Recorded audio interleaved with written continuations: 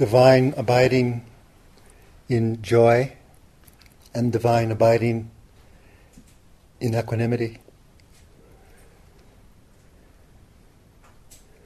These two qualities complete the four Brahma-viharas, Brahma-vihara, metta, karuna, mudita, and upekkha.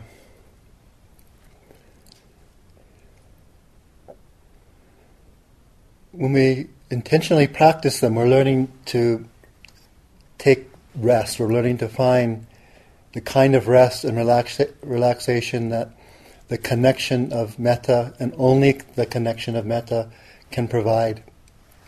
And to take that deep and profound rest of care and protection that only the compassion, the karuna, Brahma-vihara, can provide. And to take that deep viveka, rest and relaxation in pure, unbridled joy. This appreciative consciousness and awareness that only this mudita, Brahma-vihara, can provide.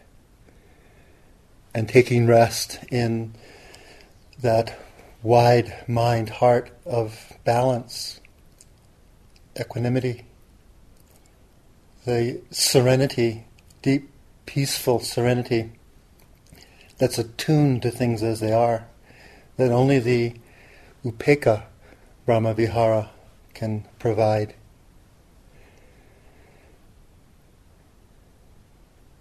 So we've been learning to find our sanctuaries, our safe harbors, refuge. And when Michelle explained about bowing yesterday, you see it all the time in Asia, in India and Southeast Asia, on different levels. You'll see people do it, and you'll feel that they just are really doing it out of respect for their ancestral and teaching lineages. When you see it in monasteries, you can feel viscerally, you can feel it as a practice. You can feel people are genuinely taking refuge when they bow to what's called the triple gem, the awakening power within, that the word Bud means, or Buddha. And Dhamma means the liberating truth. And Sangha, the close, compassionate community of like-minded ones. It's a powerful sense of refuge and of literally aligning our heart, our consciousness with our aim. The aim to draw out these powers of divine abidings and draw out the liberating wisdom within. Dhamma has these various meanings of the truth, of universal nature, liberating wisdom.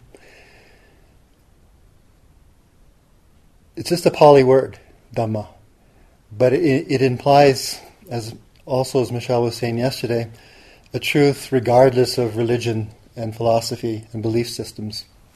Dhamma is whether or not there are Buddhas. And when Siddhartha Gautama was born, there was no Buddhism. There were many forms of practices, Jainism and various Hinduism traditions, still long before Islam and Christianity.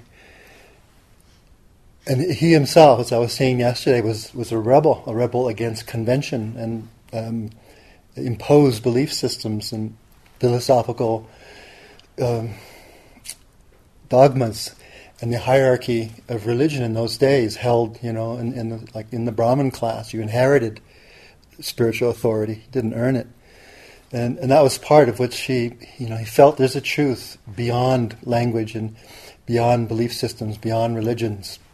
And that's what took him on his path, arduous path, and first body denying and then body balancing and the approach of the middle path, balanced body, emotions, and mental faculties.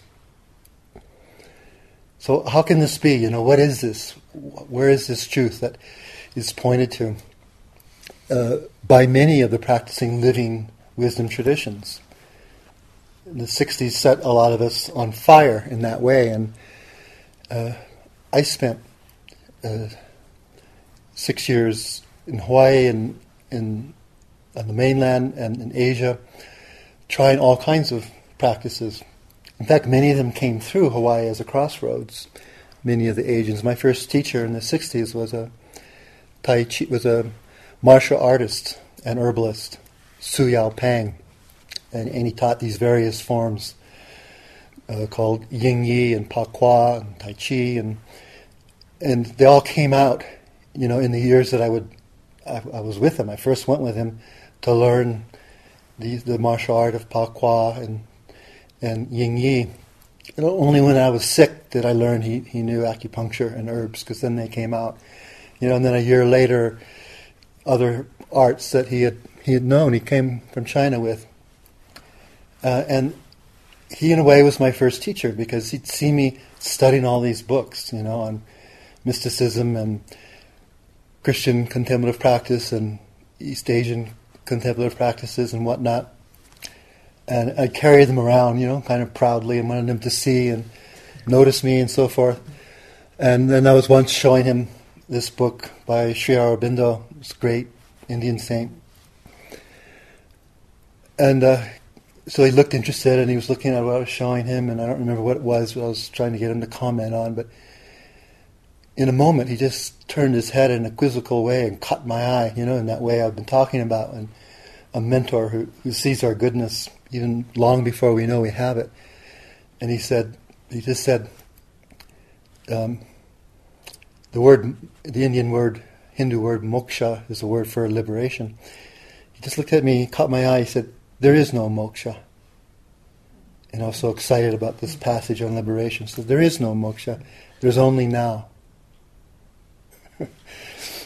And I put my books down, I didn't stop reading them or collecting them, but it helped me approach the search in a different way. And it was followed by my first Hawaiian teacher.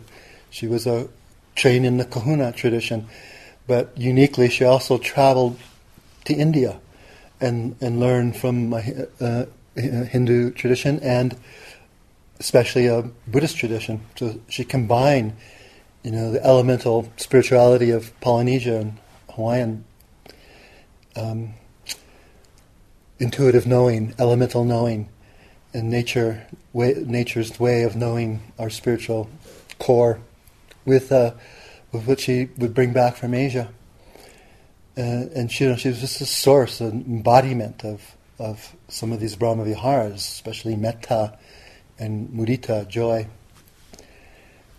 And I was telling a yogi today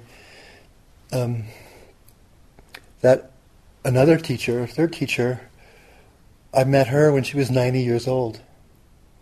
And she was a Southern California Christian mystic. And she was just who she was. She was an entity of her own, I met her when she was 90, and I was her student till she was 97. I just remember the power and clarity of her blue eyes and how she felt the whole universe would come right through her windows at night alone to show her the truth of things. Her attunement, her sort of cosmic attunement. So she was really unique. And, eventually I came across this Vipassana tradition from Burma. And the reason why it instantly felt like a root,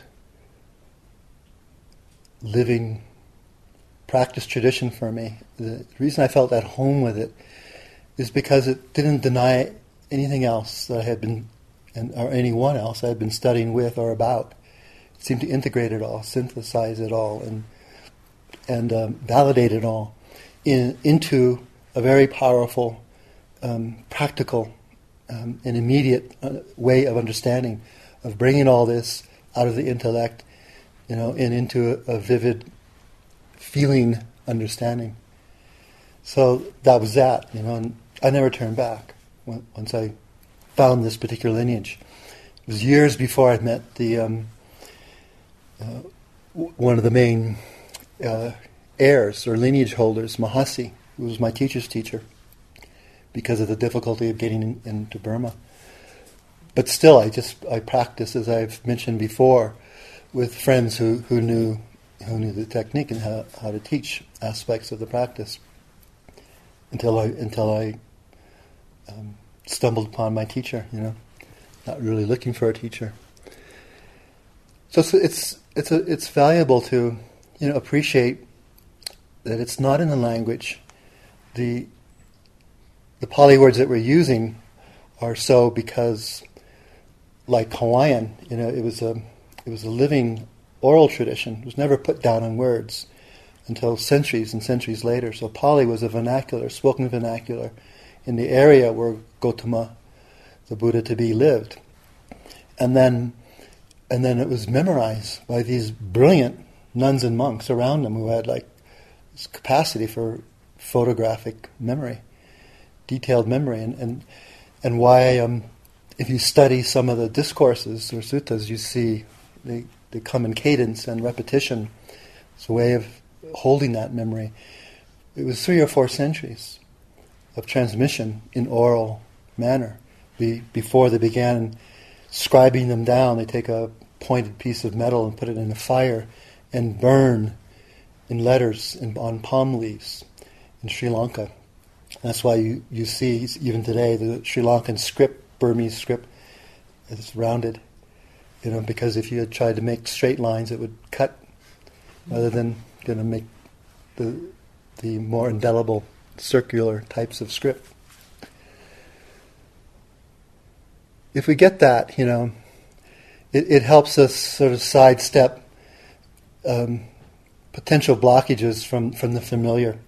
Like we often use the Pali words just because there's not an adequate word, or there's just a lot of association with the word metta or the word love or joy, where the meaning is quite profound. And it takes quite an articulation, a poetic cluster of wording, and delivery to make sense in English of the potency of what's meant in Pali. For example, there's 27 Pali words for desire, and most of those desires are healthy desires. And we hear teaching so much about non-attachment and desires that cause the suffering and whatnot. It's so simplistic and throws us so off, because both the word for dukkha, means so much more than suffering, as Michelle was saying last night, and desire is only a few entangling desires, or what I call insatiable desires that just keep feeding on themselves. It's never enough. And rather than filling legitimate needs, it's just a cycle of neediness that's never fulfilled, a cycle of wanting that just makes more wanting. There's just a few of those kinds, and the Buddha's teachings point to them so that we can understand them. We can feel that thirsting in the body, and the difference between the kind of thirsting that can never be quenched and the kind that can. The desire for liberation, the desire for unconditional love, to love and be loved, that we've all had from time immemorial, and all our ancestors before us, is quenchable. Otherwise, as the Buddha said, he wouldn't have taught what he found. If there wasn't a freedom beyond just the cycle of desire and entanglement, and then more desire and more entanglement, if there wasn't a perfect peace, a perfect connected non-attachment, and a path to that, a middle path to that, a balanced one, he wouldn't have taught this. He wouldn't have taught these teachings.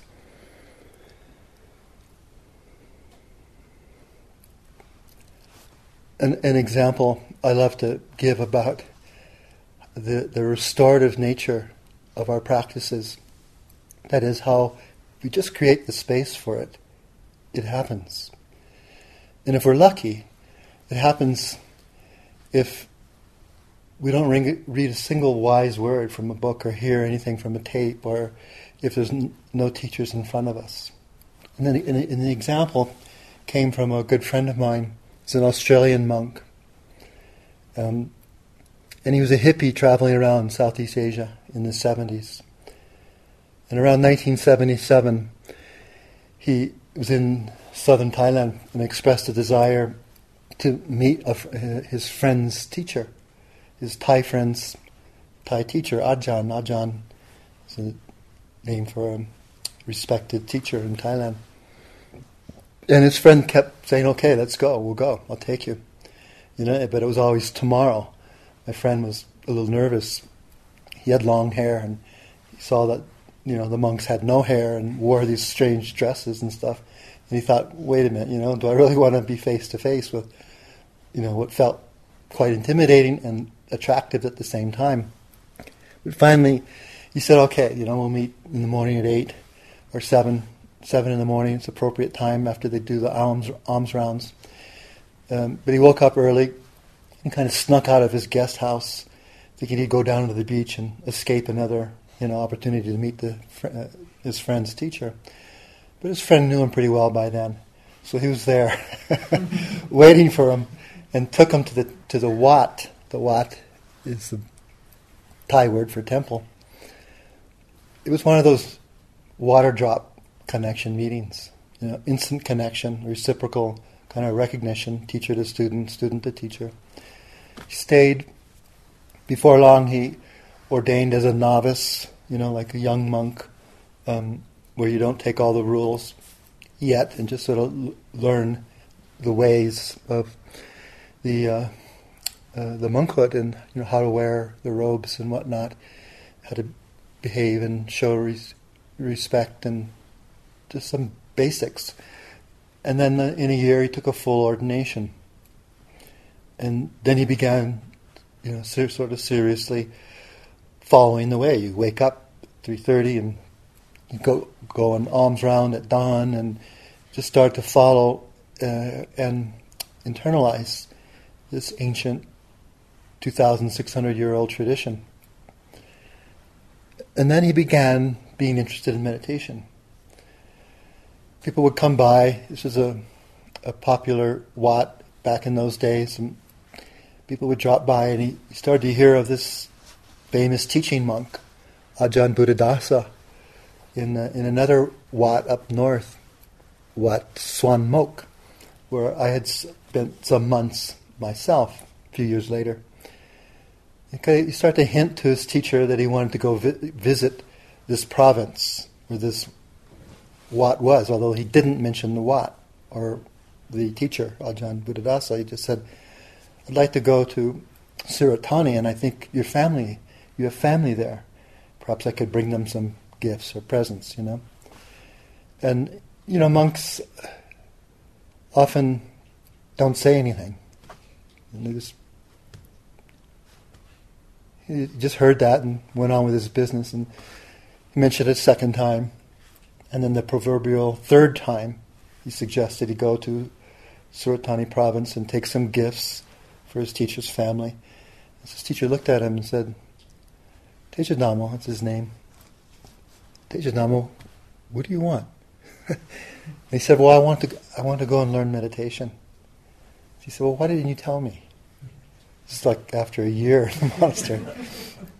We'll meet tonight at the old teak Dhamma hall. And here's the keys, for the gate. We'll be by ourselves since it's an old, sacred meditation hall. So at 6, Tejadama was there and excited, ready to learn meditation. And they went in, and they were the only ones in this beautiful old silent hall. And they sat from 6 to 8 o'clock, and not a word was spoken. At 8 o'clock, teacher got up, and they locked up. And every night, that's what they did for 2 years. No instruction. And Tejadama said, after a while, you just go through it all. You just see it all, and you get bored with your own boredom, and you get tired of your restlessness, and you just somehow overcome your doubts, and like the mind knows how to regenerate itself. The heart knows how to come into stillness by itself. It needs no religion, it needs no language, it really needs no verbal teaching. I mean, that's how the Buddha did it. After first getting a lot of teachings and excelling at them, and then being asked to teach with the teachers he was with, and they were all powerful practices and generative of very subtle, nuanced states of consciousness. Jhanas, like what they call cosmic consciousness or God consciousness or whatnot. But he felt it wasn't completely free. He still felt ego in there, identification. He didn't feel really the end of the roots of greed, hatred, delusion. And so that's when he, looked for another way. And as you recall, he remembered when he was just a boy, that fresh, joyous oneness. And he felt like only from happiness, can we enter that state of knowing, that deep state of knowing, beyond personality, beyond life and death.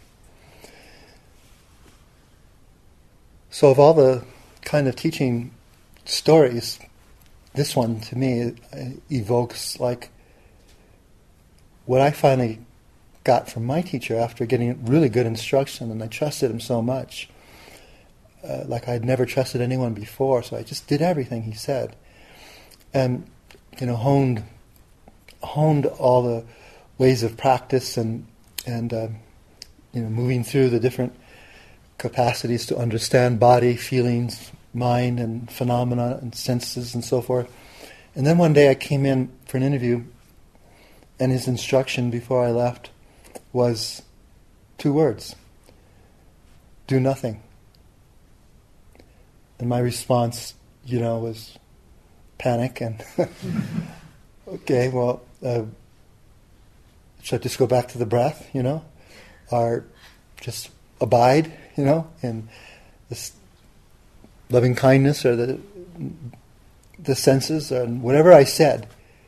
His response was do nothing. And it was about 3 days of that. When I'd come in, I'd been trying to do nothing. I was just dragging my, rag of tears and coming in, and he just looked at me and just said, hold on to nothing. And finally, I got it, and I let go of everything. At a point, you let go of the teachings, the teacher, the tradition. Just let go of everything, the whole system, all the package that comes with teachings. Of course, we're lucky to have these instructions, and without them, and without the ordained sangha of nuns and monks who have transmitted and memorized and transmitted these into the time of writing, and who take such great care and respect to protect original teachings in a time when they're so easily assimilated, and they just start to spread out and get diluted in culture, and they become items unto themselves. In many cases, quite helpful. All the ways mindfulness is used in our culture, really quite helpful. But out of the context of the liberating path, it's very different. Mindfulness in pain clinics is essential for people to learn to live with sort of incurable pain. But mindfulness in the context of the path of liberation and understanding and transcending, going beyond the known, is very, very different. And it attracts other powerful, associated, skillful states, which include these 4 Brahmaviharas. Joy is one of the most crucial ones because it has to do with that part of ourselves that feels bereft of having our goodness mirrored. All our issues of unworthiness, self-loathing, not being good or good enough, and not being valued, are the first thing that this joy starts to feed. far enemy of joy, envy and jealousy. Envy is when we don't want someone to have what they have, and jealousy is wanting to have what they have. And that is what's rooted in feelings of unworthiness and worthlessness. When we start to kind of open up to this pure joy that abides within us, we start to give it some space, and we start to feel safe enough to let it emerge and have the feeling tone of it in the body. It's one of the first. Thank you for listening. To learn how you can support the teachers and Dharma Seed, please visit dharmaseed.org/donate.